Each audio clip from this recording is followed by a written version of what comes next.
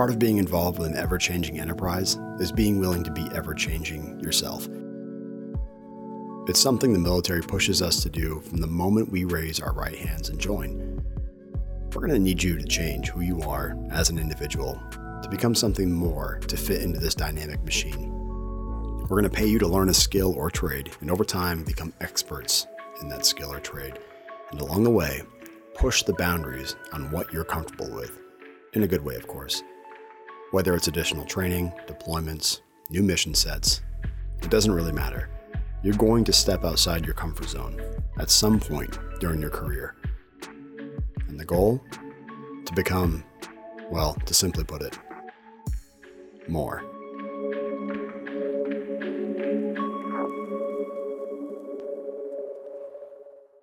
I'm Master Sergeant Andy Sinclair, and this is episode 57 of the MAINEiac radio show.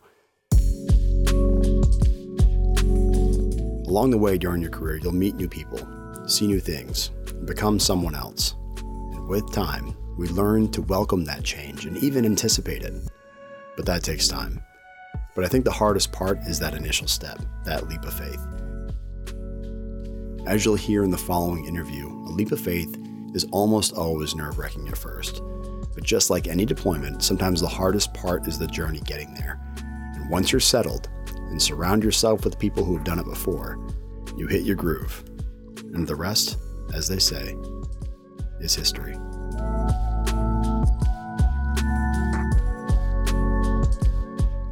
Long overdue, but Major Richley, you are and correct me if I'm wrong, you're the LEO for Montenegro? I'm the Bilateral Affairs Officer. Okay, all right, that sounds big word. That sounds way better than LEO.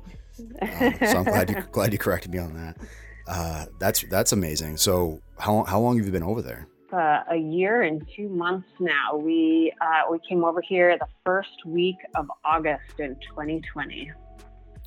And I remember, I think if I remember correctly, it was kind of you were going to be there a little bit earlier than that, right? But maybe COVID had a hindrance on that. I can't remember what that whole story was. There were all sorts of things. Yeah. I mean, trying to move internationally during COVID, I mean, we knew it was going to be a huge headache, but actually I think the craziest thing was the U.S. passport office closed down during COVID. I don't even think they had officially reopened yet in August. And the embassy was telling us we needed our diplomatic passports to travel, but the passport office wasn't creating any. So yeah, it was the hugest headache. Yeah. I kind of, it's probably not even remotely on the same playing field, but when I come into work and I want to just stop and grab an iced coffee, but I can't because COVID has, put restrictions on the local Dunkin' Donuts. But it's amazing though how it's affected everything as small as that all the way up to your case, and it's wild. Yeah, definitely. Although I do have to say, ice or to-go coffees of any kind is one of the things I miss the most about the United States. You don't have first world problems. Nothing like that over there. There are no to-go coffees. No. Why is that? Is it? It's just a European thing. So cafe culture is a very important part of their culture. So you go to a cafe for an hour or 2 hours or 3 hours, and that's where you conduct a business. And so there's no need. Why would you eat on the go? Why would you drink a coffee on the go? They just don't understand that concept. Now I wonder, this is way off topic, but now that we're on it, I wonder if that has something to do with the perception, having been deployed and seeing the perception of how on Americans, that we are go, and that we're always right moving to the next thing and not stopping. And what's the phrase? Taking time to smell the roses type of thing. Yeah. And it's actually, random people will just stop me and talk to me about it, and they'll be asking me questions like, why does America operate like that? We just don't understand. And it's been fun for me because I've had to actually think about it. And, so obviously I still work a ton and we still go at a much higher pace than, our neighbors, but it's nice to kind of appreciate, oh, a little white space in your schedule is a good thing. And I mean, I think COVID kind of taught all of us that, but Yeah. seeing a culture emulate it on the day to day has been really eye opening and helps. Yeah. Yeah. Especially given your situation where you and your family kind of, uprooted everything that you were accustomed to here, to take this awesome opportunity and experience and really expand your Yeah, like your career. professional development. Yeah, that's the Yeah, word. yeah, There yeah. we go. That's what I meant. That's the one.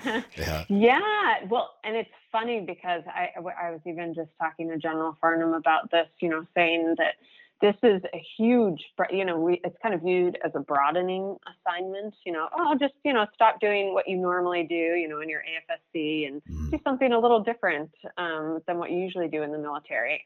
But this is just this is like a 180 from what I normally do. So it's been a huge learning curve. But a really fantastic. I think it's kind of helped me see what we right, because when you're a soldier or an airman, you're doing what you're told and you see what your small little piece of the pie is, the mission. But Mhm. this, I mean, I talk global mission on a regular basis. And it's so you kind of see more of the whole picture. I think it's been fascinating. Well, okay, so that brings up a good point. So can you talk a little bit about your background? Because I've heard you tell this and I've talked to you about it, but I want everybody to kind of hear who you are, where you're from, and how you kind of started off. Yeah. So I've always been an engineer. So I have an engineering degree from college, and then from there went right into the Army active duty.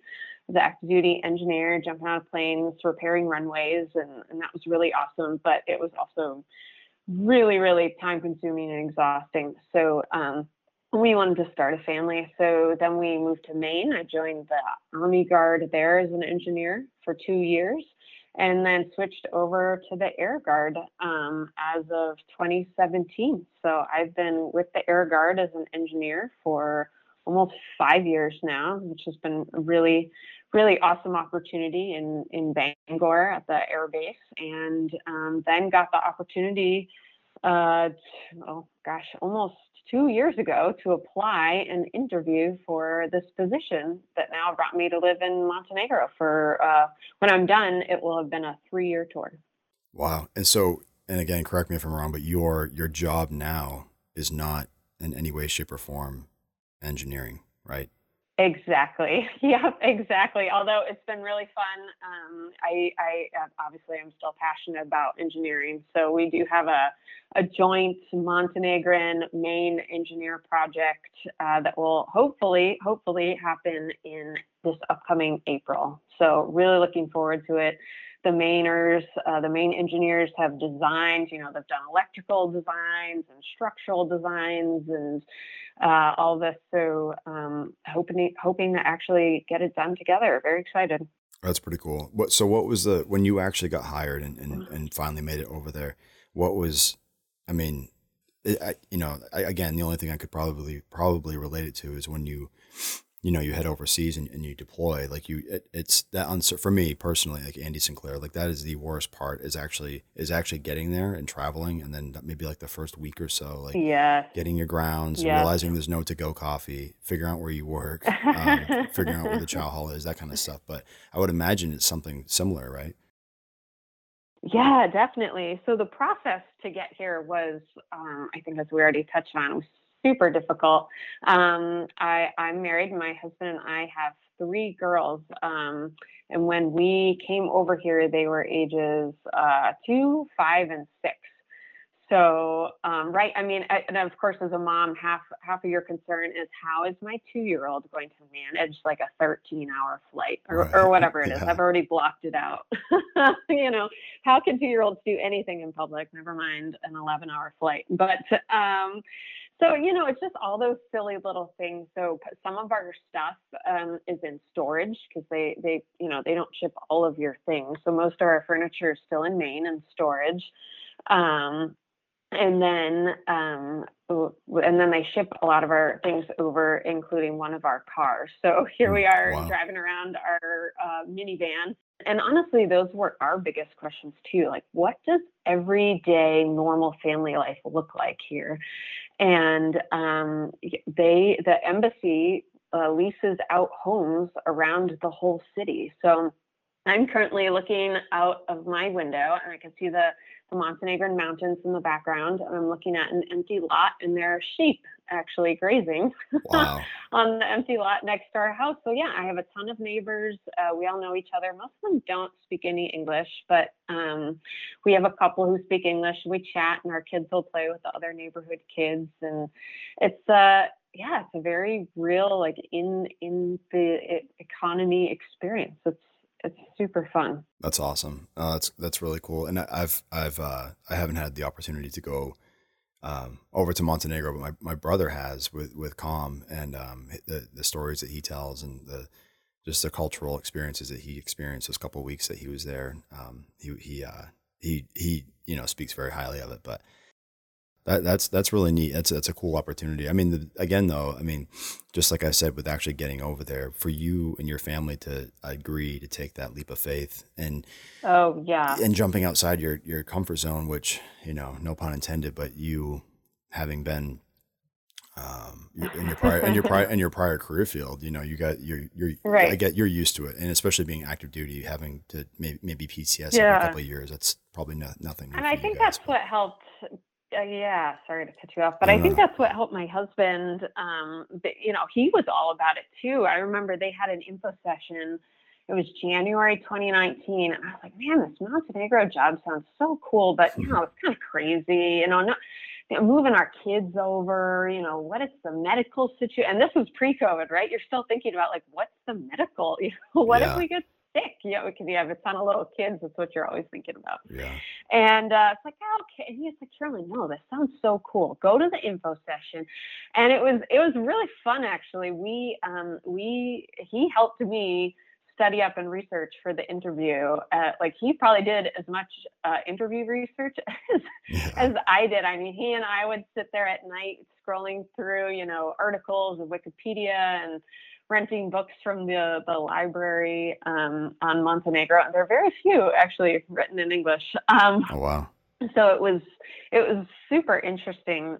So he was all about it. And of course, our girls were small enough that we say, hey, we're moving. They say, okay.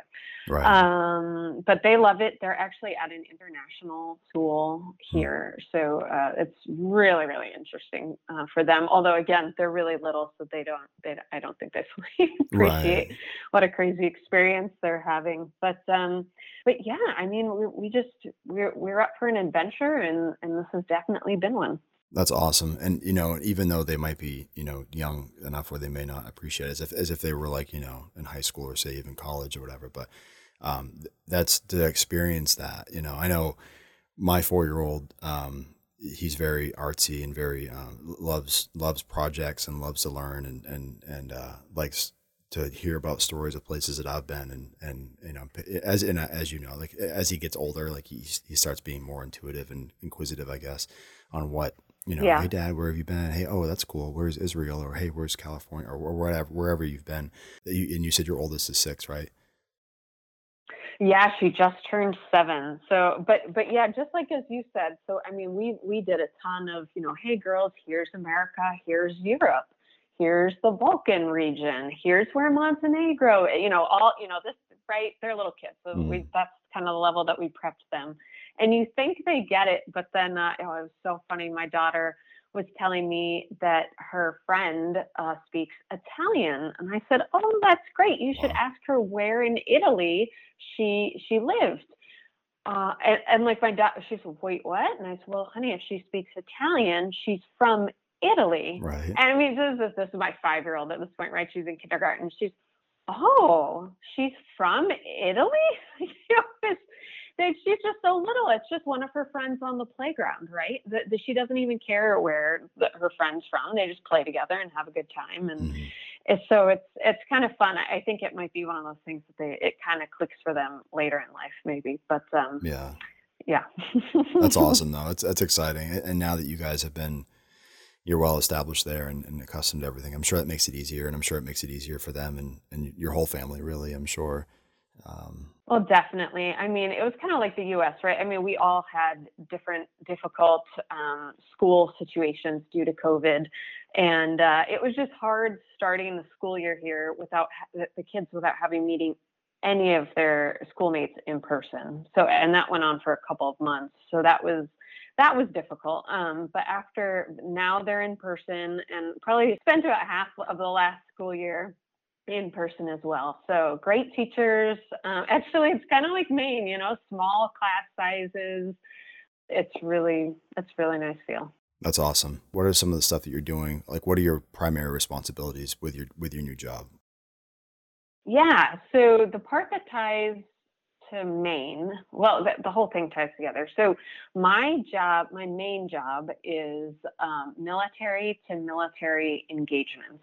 So anything that the U.S. military does in engagement wise, and I know that's kind of a big term, but any visits, any exercise, training with Montenegrin military, all goes through me. So I have one Montenegrin woman who works with me. She's been in our office for about 8 years. So really great continuity. Really helped me put my feet on the ground when I first got here. And but yeah, so it's more than just Maine and the state partnership that we have with Montenegro. So although I would say Maine State Partnership Program, SPP, is what we call it, is probably half the engagements. So that's really awesome that Maine National Guard is able to do that big of a lift. But we interact with U.S. Army Europe, U.S. Air Force Europe, Special Operations Command Europe. So I mean, just all these different big entities over in Europe, just kind of managing all those different pieces. We had the SEAL team here earlier this year. One of the SEAL teams. So yeah, so it's just like a whole wide range, and I'm supposed to be able to talk intelligently and problem solve, and everything from IT and cyber to infantry, urban environment warfare. So yeah, that's kind of wild. Yeah, so I think my background kind of helped me with that, although I'm not good at all with IT, even though I'm an engineer. So sorry, but right. Well, fake it till you make it, right? It's been really helpful. Yeah. Yeah. So it's been really fun. And I think I've actually gotten to know Maine National Guard as a whole even better because I'm interacting with people from all over the state of Maine and the Maine Guards. It's just been really interesting getting to know even better all of our awesome capabilities in Maine. So that's cool. And being able to network too. I mean, that's the biggest thing, right? Especially now with, like we mentioned before, with COVID, like being able to meet with and train with and work with other agencies and other organizations that's got to be awesome, especially given your position, the diversity of people that you're meeting, and hopefully you brought a challenge coin rack with you. I'm sure you're meeting a lot of people and exchanging coins and stuff. That's pretty cool. Yeah. That's awesome. Yeah. And I've had a few experiences with liaison officers. I've had a couple. I think the first one I experienced was in Ethiopia, believe it or not, and it was a major. Oh yeah, Army. I remember you said you were on that mission. Very cool. Yeah, and that's kind of why I asked you earlier if you had an enlisted person that you were working with, because we had in Ethiopia these guys, this Army major and Navy E8. Oh, really interesting. They lived in like this big house, and they had like this. And when I say big, it was huge, and it was like it was like they had it all to themselves, and they had, they worked at the embassy right down the road, and it sounds very similar. But then I went to Malawi, and the Army major that was there, he and his family had been there for 2 years, and I don't think he had an enlisted helper, but it seemed, I remember thinking then, and this is before I met you and before I knew that, before you got hired and selected for your awesome position. I remember thinking then, I was like, this is pretty cool. Like the fact, if you're willing to move and expand your professional development and your portfolio, that's quite the opportunity. Yeah, it's really fascinating. And that's the other cool thing. So outside of the Maine connection, there are four of us total military here, U.S. military in Montenegro. And it's me, and then we have Air Force, National Guard. My boss is Navy, and he's a foreign area officer. So he's gone through a couple of years worth of training to specialize in, moving from country to country and working with foreign militaries. And he spent, actually, at this point, the majority of his career working in Europe with foreign navies and militaries. And then another 05, Army 05, who's also a foreign area officer. And then he has one enlisted assistance. So we have a E7 in the Army and the Army 05 Army Colonel work at the embassy, whereas myself and my boss, and then two local staff, Montenegrins, work in the Montenegrin Ministry of Defense, which I know for those of you who read Harry Potter, it sounds a little like Harry Potter, so the Ministry of whatever. But that's what they call it. Kind of like the UK system, right? And then, but that's basically their version of the Pentagon. So I work in the Montenegrin Pentagon, which is just a huge honor and responsibility, right? I mean, there are very few foreigners who we allow to work in the Pentagon, even though the Pentagon is basically like a city. But I mean, and think much smaller scale, right? The Montenegrin MOD is very small, but they're a small country. But it's really awesome that we get to be able to work there. I mean, we walk across the hall every day and talk to our J5, or our international cooperation partners within the Montenegrin military. So it's an amazing opportunity. And I don't know about you, but to me, even just hearing what you're talking about is like spiking my anxiety levels. So I'm sure like you're just the high profile position that it is, and that's got to be wild, especially the first few months, I would imagine. It still is, honestly. I mean, so you and I were talking earlier, and General Farnham was just here in Montenegro, and then I traveled with him to Croatia, and it was a conference of all the chiefs of defense for all the Balkan militaries, plus all the tags, so adjutant generals, like top ranking military officials for all of their state partners. Perfect. And Sign me up. I never get FaceTime with the tag normally, I've never talked to the tag before I had this position, the head general in all of Maine. Right. No. Yeah. And then there I am writing in the talking points for the chief of defense of the Montenegrin military, writing the talking points for just other leaders and the deputy commander of Europe and what we want him to talk to Montenegro about. And it's just like, wow, this is I'm just a major in the Air Force National Guard. Like what? Thank God I don't know if I'm qualified for this. Thank God for YouTube, or I say YouTube as a metaphor, but being able to look up things and how to do things, and that's crazy. Yeah. Wow. Definitely my foreign area officer colonels and commander definitely helped me with some of that. They've had a lot more training in that than I have. So it was a fantastic learning experience, but definitely nerve-wracking. Half of it is just relationships too, right? So, I mean, if you sit there and think about, I represent the United States in military to military activities. I mean, that can only almost just freeze you, right? Yeah, Analysis paralysis. But so just owning, right? When you mess it up or you don't know something. I had to do that probably like 3 times a day. I had to present to the Montenegrin Joint Staff our draft plan for fiscal year 23. We're already planning that far out. Yeah, and so you're just going down the list, and I've put hours and hours of work into this with Maine SPP leaders, with leaders in Europe, European Command, and there's obviously always going to be something that you missed, and sorry about that, sir. I'll get back to you, and just being honest, transparent, reasonable, take the time to ask them about their families at the beginning, talk about your favorite part of Montenegro, your latest discovery of something awesome. And I found some of the best interactions are where I asked them, my Montenegrin counterparts, even silly stuff like, where do I get canning?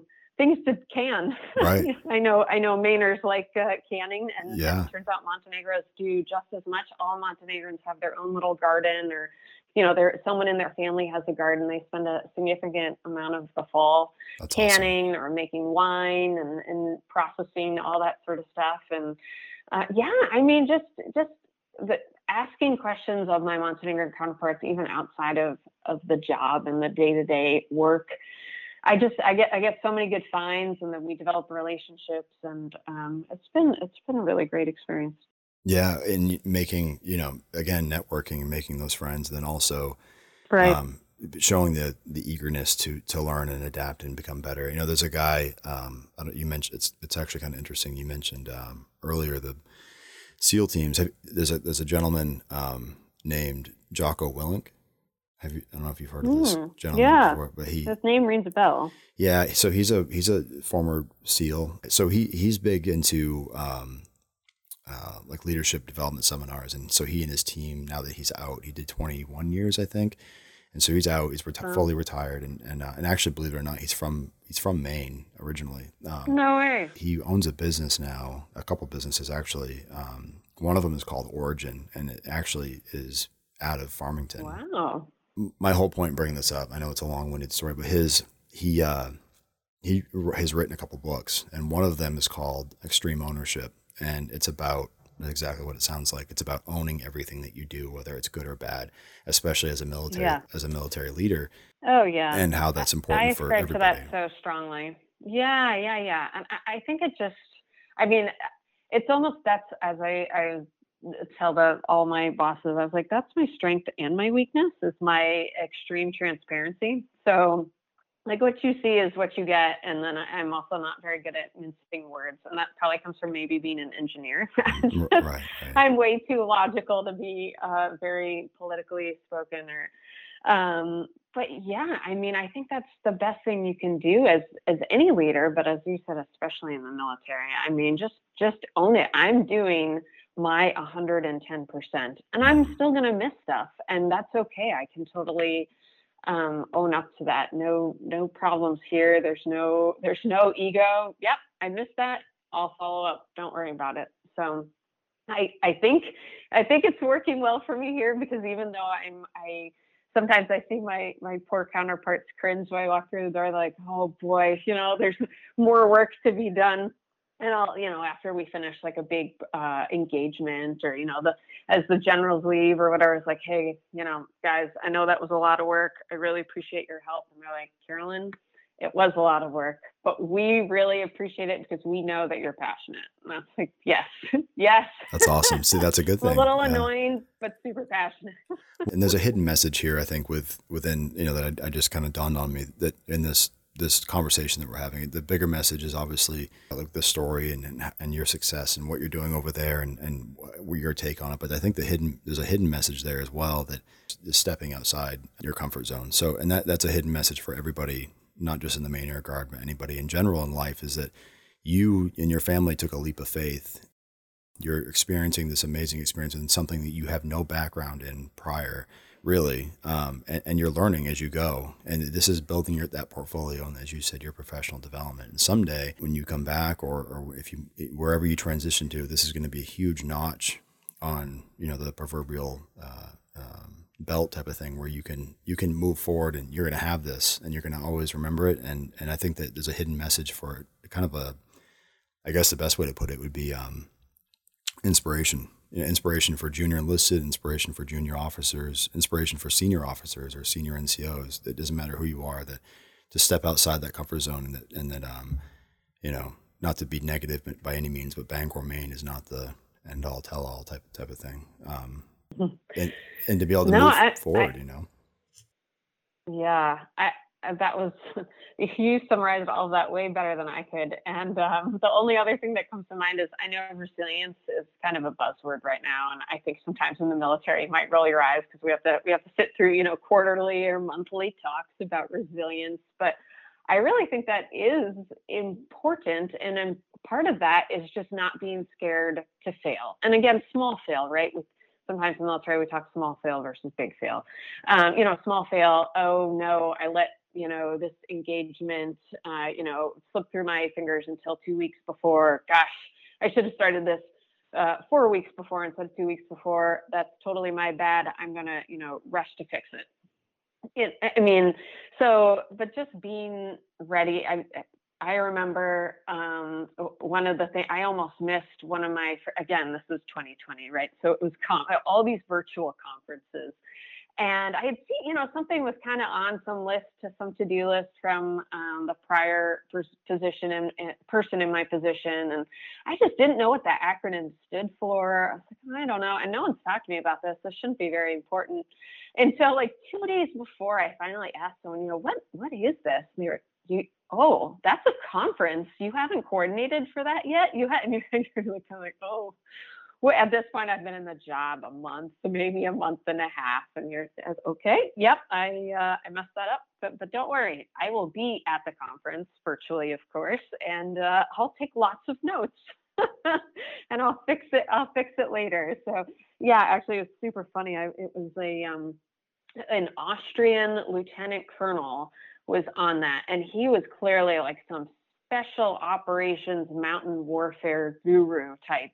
And I was representing the United States at this conference, and they were planning, all these different parts of mountain warfare. And they're saying, well, obviously we'll snowshoe to this position, and I'm like, I'm from Maine. I can talk, winter warfare, no big deal. And I'm like, yeah, snowshoe. I'm with you. And then he's like, but then obviously we'll then switch to skis at this point, and we'll ski in formation, pulling the sleds. And What? At that point, it was like, this is so over my head right now. So I'm just scribbling notes like mad, and I'm just smiling and nodding. And he tried asking me a couple of technical questions, and I was just, sir, I am not a mountain warfare specialist.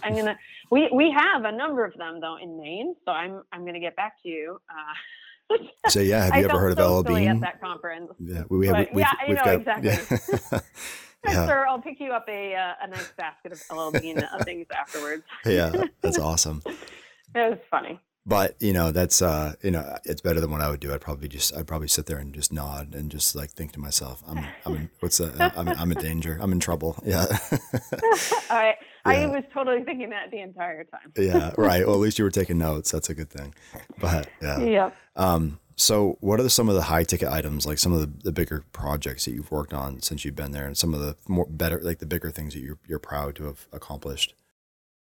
Yeah, definitely. I guess, being that I'm air guard, so I'm going to speak a little bit to that first. So, and an engineer. So we already touched on this a little bit, but it has turned out to be so much paperwork and so much lobbying that I had to do to kind of keep this project alive.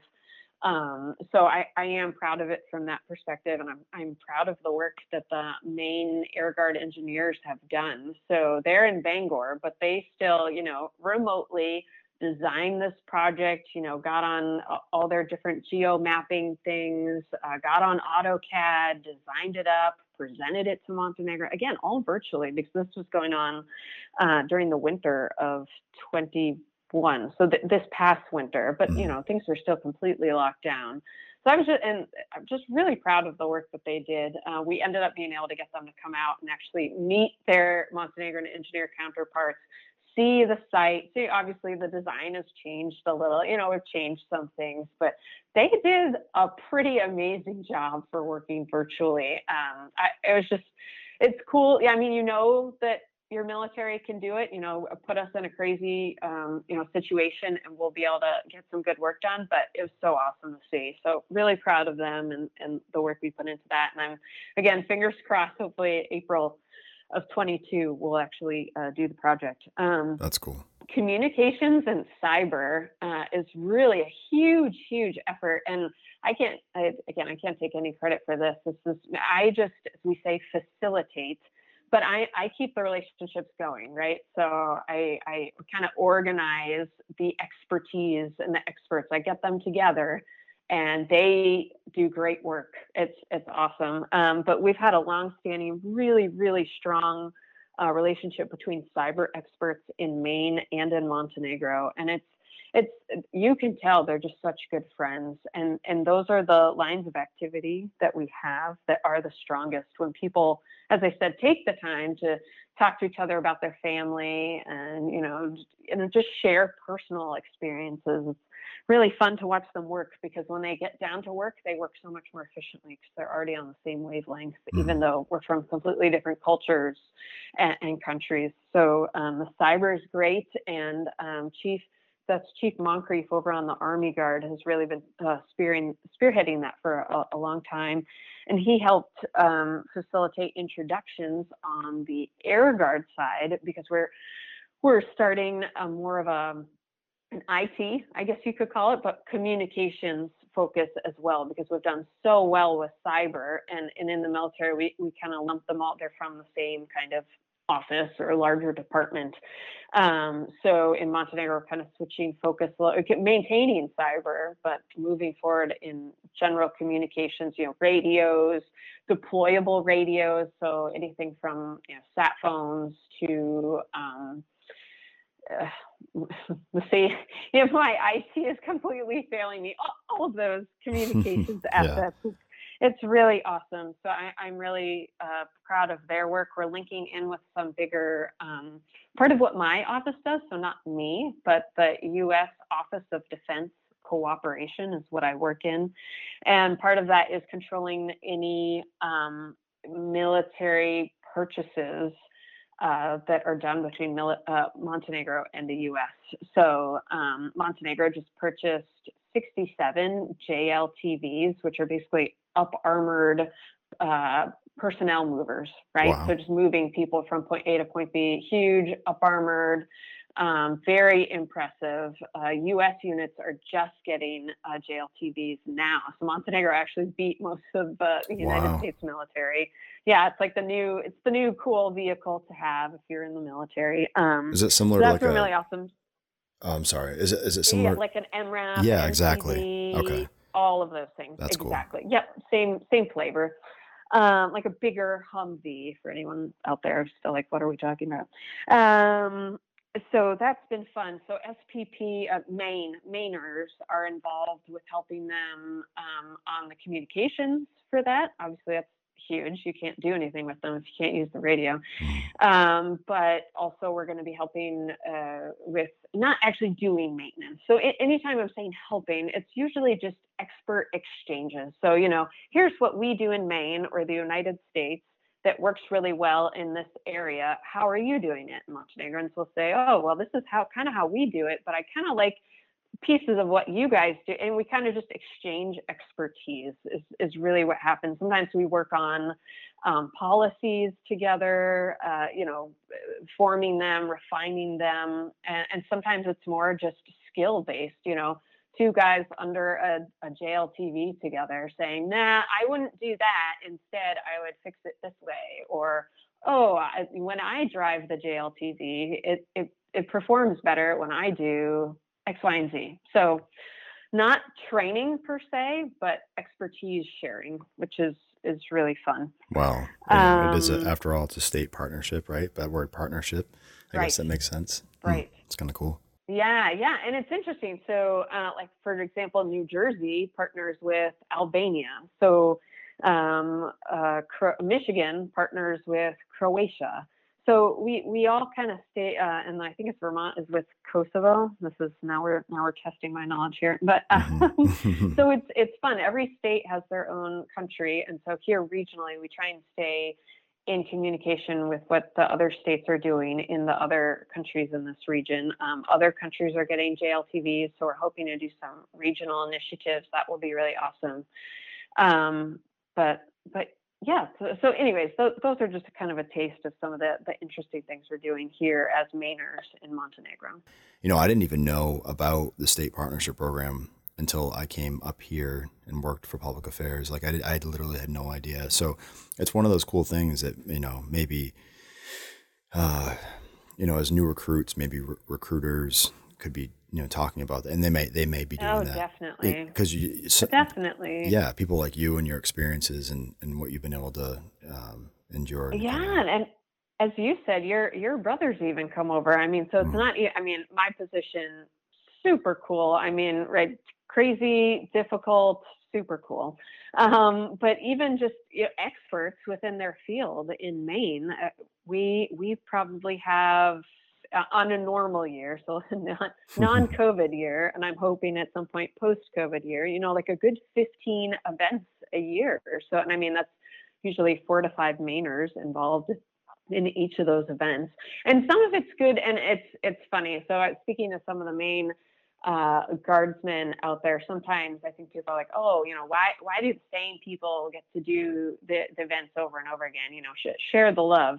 And I definitely ascribe to that to a certain extent. On the other hand, if you flip the script and look at it from a Montenegrin perspective, if they have to deal with a completely new set, again, experts, definitely we only send, people who are experts in their field. And we have a lot of them. Like just looking at comms, we have a ton of communication experts in Maine, which is really awesome. And it says great things about our program. But if Montenegro has to re-explain their strengths and weaknesses and re-explain, where they're coming from culturally, from a budget perspective, from a personnel perspective, at every single event, it really, it makes the event not worthwhile, really, at the end of the day. And it's funny, that's kind of the difficulty I have with Special Operations Command Europe, right? We hear Special Operations and we think, wow, that's awesome. You have Special Forces guys coming in, and yeah, it is really cool, and they are experts in their field. But I have to give them, I have to spend hours with them virtually to prep for engagements, because they come in for they don't actually come to Montenegro for 6 months, but they come to Europe for 6 months, and then they're gone again. So I only get a couple of engagements with these people. So anyway, so it's really helpful with Mainers. They educated me on Montenegro. They told me, here are their strengths and weaknesses before I even went to Montenegro. And that way, so that's the flip side of the coin. I guess that was kind of a long explanation. So we tell them, we want 2 points of contact, primary and an alternate in this line of activity, whether it's communications or cyber or engineers. But then, switch out the other people, because we do want to share the love. We want to spread the word about how awesome Montenegro is, how awesome Maine is, how great of a partnership we have. But we do need continuity at the same time. So anyways. Right. And so again, that kind of goes back to what we were talking about earlier with well, you just said it yourself, like sharing the love type of thing. But the fact of the matter is that everybody has an opportunity to do something similar. And I think that's kind of one of those hidden messages, right? Is that right. You're a perfect example of again, stepping outside your comfort zone and then jumping into something that you weren't all that experienced with. And that's kind of, everybody has been there. Like there isn't one leader out there in the world that wasn't uncomfortable at some point, in their career field or in their career path, I guess. But that's and then oh, sorry. Oh, no, yeah. And I was just going to say, another common question I get is kind of, I think, again, from the U.S. perspective, sometimes we get to, so, okay, so I see how we're helping Montenegro, but how are we helping Maine? And I understand that question. At the same time, I think it's kind of coming from the wrong angle, right? Because really, at the end of the day, we are doing expert exchanges. So number one, to be an expert and to go explain and talk to somebody else about your standard practices, how you handle and lead, and your skill sets, and that's right. I think we sometimes talk about that helps you learn your own craft by having to teach it, right? That's often what we do for mid-level NCOs or mid-level officers, and make them teach a class, right? Right. Yeah. So it's the same level of thing. It's great for you to be an expert, but if you can't explain it or pass along any of those skills to anybody else, then that's not helpful. That's not useful. But I think it helps us as experts and professionals.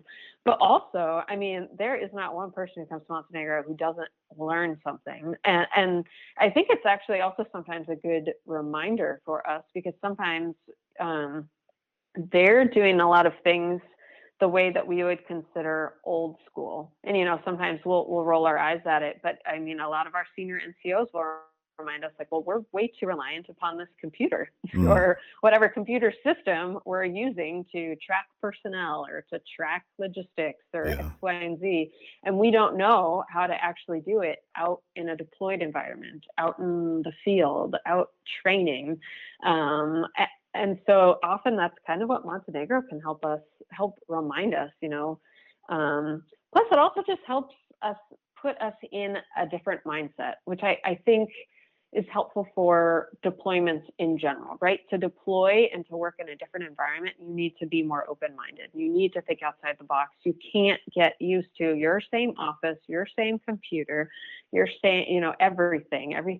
Sometimes we just get too comfortable. And as leaders, we shouldn't be set in our ways and comfortable. So that kind of helps. That it helps broaden us, I think. One of the upsides of being, in an active duty environment is that you're kind of forced to PCS and to travel a little bit more than if you spend 20 years in Bangor, Maine, and then all of a sudden you're on year 19 and you get tasked with your first deployment, and then you're not, and then all the active duty young troops are looking to you for guidance because you're the senior guy or gal, and then you're like, well, this is my first deployment, so stepping outside that comfort zone and doing that uncomfortable thing to for that, like you said earlier, for career progression is You're right. huge. I think it's really helpful for the Guard. Yeah. But to speak up for the Guard at the same time, though, I think it's so much easier for Montenegrins to work with National Guard members than it is for active duty members,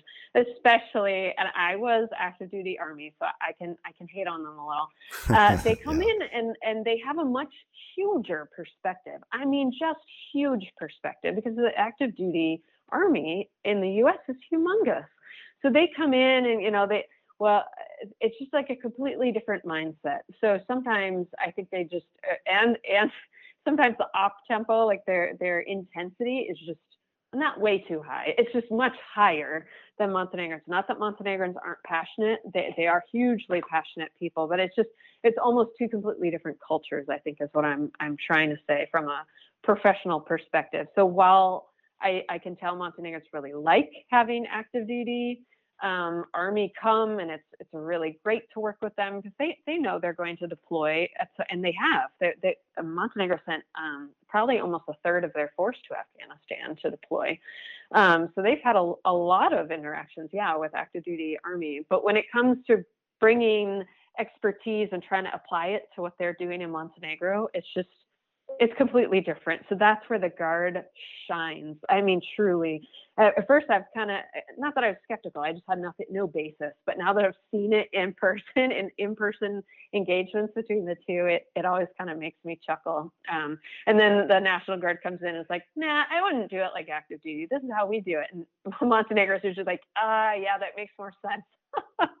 So it's really cool. It's cool how, again, it's given me an appreciation for total force military. Well, if anybody knows, that firsthand, it's you. Interesting. The gentleman that we had on the last podcast that we did, he's a 19, almost 20 year security forces master sergeant. And he's kind of leading the program on innovation on down there with a. Awesome. We've been doing some good stuff in that in Maine. Oh, it's wild. Yeah. And they, just not to get too sidetracked with it, but his his program is like a virtual reality, firearms simulator type thing where, it's insane. When you come back, you'll have to get a hold of those guys and try it out. Cause I was kind of skeptical, and I was like, I'm going to have to listen to this podcast. Yeah. And I was like, I don't know. Like, it seems kind of weird. It seems like it's a video game or something. And then I went down and tried it, and I was like, okay, I can see how this is beneficial, because they kind of remapped. They have the ability to remap buildings, like so say, so cool. 486 is that CE, right? If they remapped CE virtually and then kind of implanted an active shooter, and then how would you respond to go neutralize a threat. And it's really kind of crazy. But anyway, one of the things that we talked about was the beauty of the Air National Guard, or the Guard in general, is that, say, in security forces, their case or whatever, but you have, all these traditionals, you have 100 cops down there, and say 70% of them are civilian law enforcement, and whether you're a sheriff's deputy or a state, trooper, or you're a local, Bangor PD, or you're a federal agent, or you're whatever, everybody has a different way that they're taught on how to, say, like, handcuff somebody. Everybody has a different way. And then you have the Air Force way, and then you have the Army way, and then you have the Marine Corps way. So you get everybody in this room kind of talking about how to properly handcuff somebody. And none of them's wrong, but they're all different. Right. So that's in my mind, like, that is one of the beauties of the Guard, is that you have all this, and you know what? And I'm preaching to the choir, because in CE, like, you guys bring this crazy amount of experience, engineering experience, builders, carpenters, electricians, and they learn from their civilian entities, then they learn the Air Force way, and then they kind of combine that knowledge, and it makes it a stronger fighting force versus, like, say, active duty, where it's just the Air Force way and that's it. And so being able to bring that expertise, in my mind, I guess, thinking about it this way, being able to bring that those skills and those professions, like, say, to Montenegro, and partner up with their folks, and then learn and teaching it. I feel like it's a better way to learn. To your point, I definitely agree. And again, we're trying to think. Again, it's in some of the trial phases, but I'm trying to sync some active duty experts with SPP experts with Montenegrins all in one engagement. And we've been able to do that in a couple of different, we call it lines of activity, but, kind of a focus, whereas a cyber would be a focus line of activity. And that's just been also really awesome. I mean, just adding in a third perspective, as you said. Then, active duty is learning from Guard's learning from Montenegro's learning from everyone. It's just awesome. And of course I'm learning. I'm over there in the corner, like, taking notes half the time. We've been doing a lot of public diplomacy or public outreach engagements quarterly. Wow. Really trying to help Montenegro with their strategic communication campaign. But public outreach type stuff. Wow. And you really are doing public affairs stuff, huh? Yeah. Yeah, seriously. Well, we'll have to talk later. We have some good plans, but yeah, I mean, I'm just learning so much. So it's been really, really fun. Last shout out is that this December 7th is the 15-year anniversary for SPP relationship between Maine and Montenegro. So we're really, really excited. We're hoping to do something, a virtual kind of celebration on the actual day.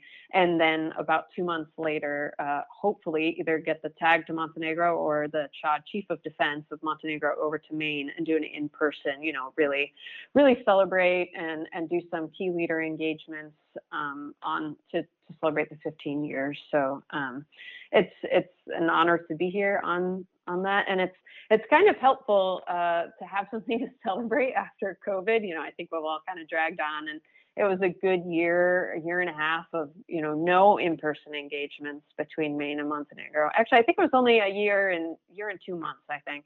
But still, that was a really hard time to come in as a BAO, halfway through that, just, okay, I represent Maine, but Maine hasn't been here for 6 months. We haven't seen each other. So, where some lines of activity kind of not died off, but it was just kind of a good time to relook at the whole program and say, okay, what's working really well? Let's continue that.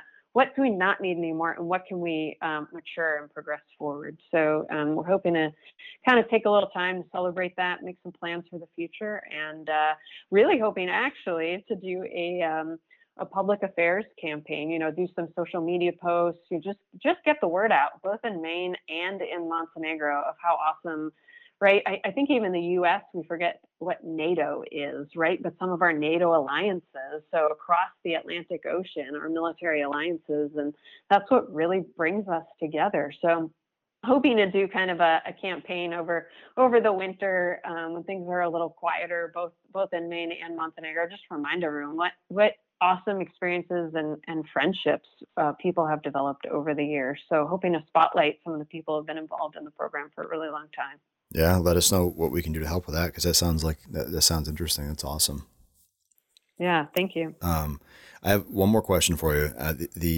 Yeah. And again, I think I said this before we hit record, but I'm just kind of winging this. I don't actually have questions in front of me, in case you're wondering. But I'm just kind of going, just a normal conversation. And that's the thing, right? Is that when we first started doing this, it was like, here's like 5 questions, and I'd email it to you, and we'd rehearse it, and it just sounded so robotic, So my last question is, do you have any advice or maybe some insight on maybe people who, may feel stagnant, that may feel like they're not, when I say people, I mean, people here at the wing, if they feel, like they're not being challenged enough, as far as like maybe stepping outside their comfort zone and go trying something new, kind of like what you did, trying something different and stepping outside your comfort zone. What advice would you give to someone like that? Yeah, that's a great question. I think I kind of went through a phase like that, after your first couple of years of entering the military, and you're all jazzed up at the beginning. You went to your training for your specialty, and oh yeah, this is going to be, and it is awesome. But after a couple of years of doing it, and you're just, oh okay, it's just, I see you see the positives and the negatives, and it's all kind of the same. And especially in the National Guard, it can get very the same. But I do know that a number of people kind of, okay, how do I shake this up a little bit?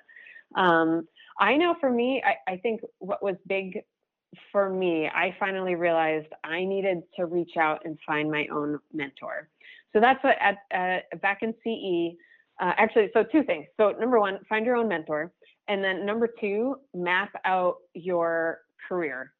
So, and I know this sounds crazy, but I would work with my enlisted who worked underneath me back at the wing in Civil Engineer Squadron. I encouraged them to do both of those. So I gave them, it's kind of like a 1 slide. It sounds super nerdy, but 1 slide. All right, so here's map what your normal progression would be, because sometimes you often forget. When do I need to do what professional steps by in order that I get promoted, or in order for me to get considered for first sergeant, or in order for me to get all of those things, right? You just kind of forget, and you find yourself doing the sameness over and over again if you're not looking at the big fit, like, where do I want to go? So I'd have the map, what would kind of normal look like a good normal career in your specialty or AFSC. And then right below it, do something crazy, like just a little different. So let's say, anyways, and that's different for everybody, right? What they consider crazy or not. Let's say, like, throw in a broadening assignment, throw in an AFSC change. Was there something that's also, after 10 years, I'm going to switch over to X, Y, and Z. I think that's helpful to see. You need to map it out. You need to be honest with yourself about the options. Okay, so I make a certain rank. Is there any room for me here at the squadron? Am I going to have to change AFSC? And don't be, that way you're not necessarily surprised by it. You see it coming, and you can do your own research. But then, sometimes you don't know where to go. Get yourself a mentor. I remember as a lieutenant, I didn't feel confident enough to bother someone higher ranking than me to be my mentor. But by the time I hit captain, I was like, nope, no one's going to care about your career other than you. Mm-hmm. And there are plenty of people who want to help you. They just don't realize that you need their help, or, we're all kind of caught in the same sameness every day, the busy. If you tap someone on the shoulder and say, hey, I would love to meet with you once a quarter over lunch and just talk about career stuff. I know almost no one who would say no to that. Of course, that's awesome.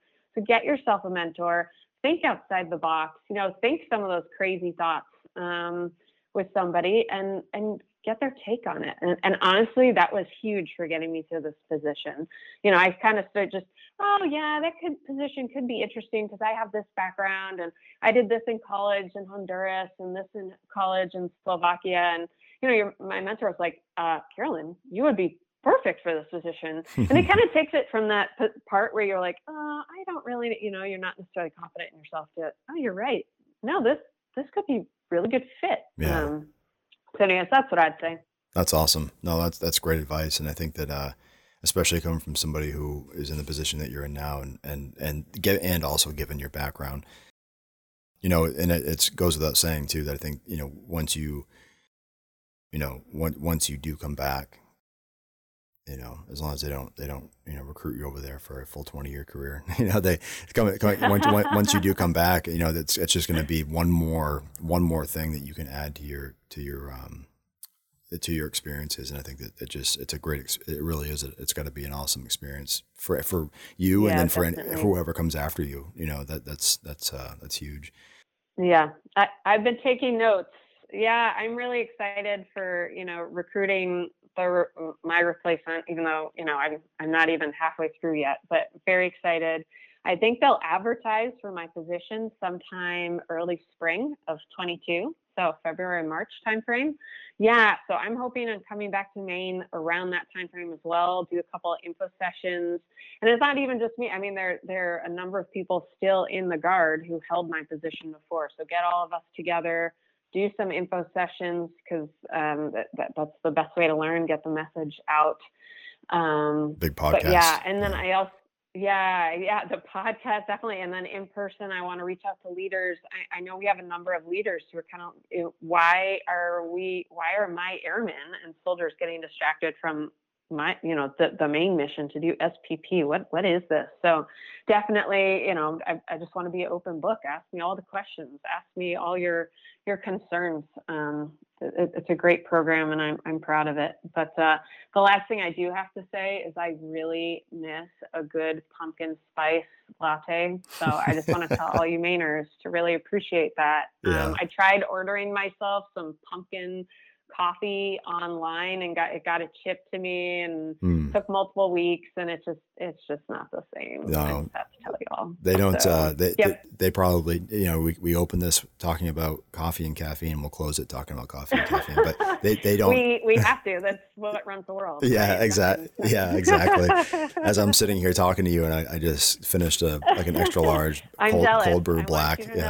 Yeah. I need you to appreciate your coffee while it's in your hand. Right. Yeah, exactly. I'm sure they probably don't do like flavored coffee and stuff over there, do they? No.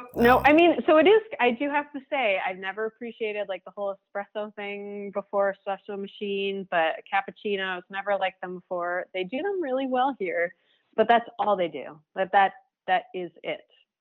I know a few years ago, actually I was with CE, and we were heading overseas somewhere, and anyway, we stopped in Crete, and we were in which I guess is Greece, and so we were in some local cafe, and I'd ordered a coffee, and it was like in a 4-ounce coffee cup, and I was like, what is this? But it was very pretty, and it was frothy, and it looked great, and I was like, wow, this is nice, but this isn't gonna do it. And then but it's just that's what they Americans drink a gallon of coffee in one sitting, and these guys drink 4 ounces. It's just but no, it is. It's completely different, and there's some things that we've definitely transitioned over to really well. And we're like, oh yeah, this is great. I don't miss it. And there are other things where it's just like, no, especially during fall. I miss Maine fall. I have to say. It is. It's nice out right now. Well. It's beautiful. Yeah, it's like 40. It was 40 when I came in, and it's like it'll be to like mid-60s today. The leaves are all turned. It looks awesome, but. Not to rub in your face or anything, but that's cool. That's okay. Yeah. I'll remember that. Yeah, writing this down. Well, I appreciate your time, and I appreciate what you're doing. I'll chat with you for a quick second after I stop hitting record. But yeah, is there anything you'd like to add, ma'am? No, that's it. Thank you so much. I appreciate you taking the time to highlight SPP and all the good work Mainers are doing here. Yeah, anytime. We'll have to, and if we'll do this again, I'm sure we'll figure something else out. Maybe we'll talk about I don't know. I'm just kind of speaking out loud here, but maybe the CE's newest EOD unit. Yeah, that would be awesome. That's pretty crazy. I would definitely say next time around we should interview some of the people who have been doing this for a while, and they can just share what they've done in Montenegro. It's Mainers have done great things. There's a lot to share. That would be cool. Is getting even some of your coworkers, your Montenegrin coworkers. That would be awesome to get them, like maybe like a three-way conversation or something. It's funny because some of them probably know more Mainers than I do. Mariana asks me all the time, "Oh, don't you know, so-and-so?" Oh, really? No. Yeah. Oh, yeah, he's been in the Maine Army Guard for years. It's like, oh, boy, you know more Mainers than I do. How's this possible? Knows their family, knows where they're from. Yeah, all that Yeah, stuff. Yeah. exactly. No, That's seriously. Cool. That's awesome. Well, I appreciate your time. I look forward to talking again. Thanks. Appreciate it. Thanks again to Major Carolyn Richley for taking the time out of her busy schedule to do this interview. I think it goes without saying that once she returns to Maine, the plethora, man, that's a weird word, the vast amount of knowledge she'll bring to the table is going to be pretty cool to see. And I almost forgot to mention that she's the first female and airman to take this position for the Maine Air National Guard. For the Maine National Guard, really. I think it's typically been a male soldier who's been in that role. So she's making history. It's pretty cool. But the message is here is that if you want it, you have the capability of making history as well. Remember the key messages from this interview. Don't be afraid to step outside your comfort zone, for one. And when you do, be sure you have access to some stellar to-go coffee. Drill weekend is here. Be sure to make the most of it. Train, retrain, train some more, right? Don't forget we have a Facebook, Instagram, Spotify, iTunes, iHeartRadio, Divots. We have it all. Just Google it. We're there. 101STARW, that's our hashtag. Again, that's hashtag 101STARW. The recruiters have their own social media pages as well. Just Google Maine Air National Guard Recruiting, and you'll see their social media pages show up. You can send them messages. Be sure to drop them some likes, and follow their pages and share those as well. Get the word out. Help spread the word. Hunting season is here. I don't want to forget to mention that if you are out in the woods and you are hunting, please be safe at all times. Wear your orange, your blaze orange. And you would think for somebody who works in Photoshop on almost a daily basis, I could tell you exactly what shade or color code that orange is, but I don't know. So you can either Google it or get with the safety office and they'll let you know. They'll tell you. Maybe I'll put a reference note in the description of this podcast. Maybe not. We'll see. That's it. That's all I have. Stay safe out there. Take care of yourselves. Take care of each other. So long for now.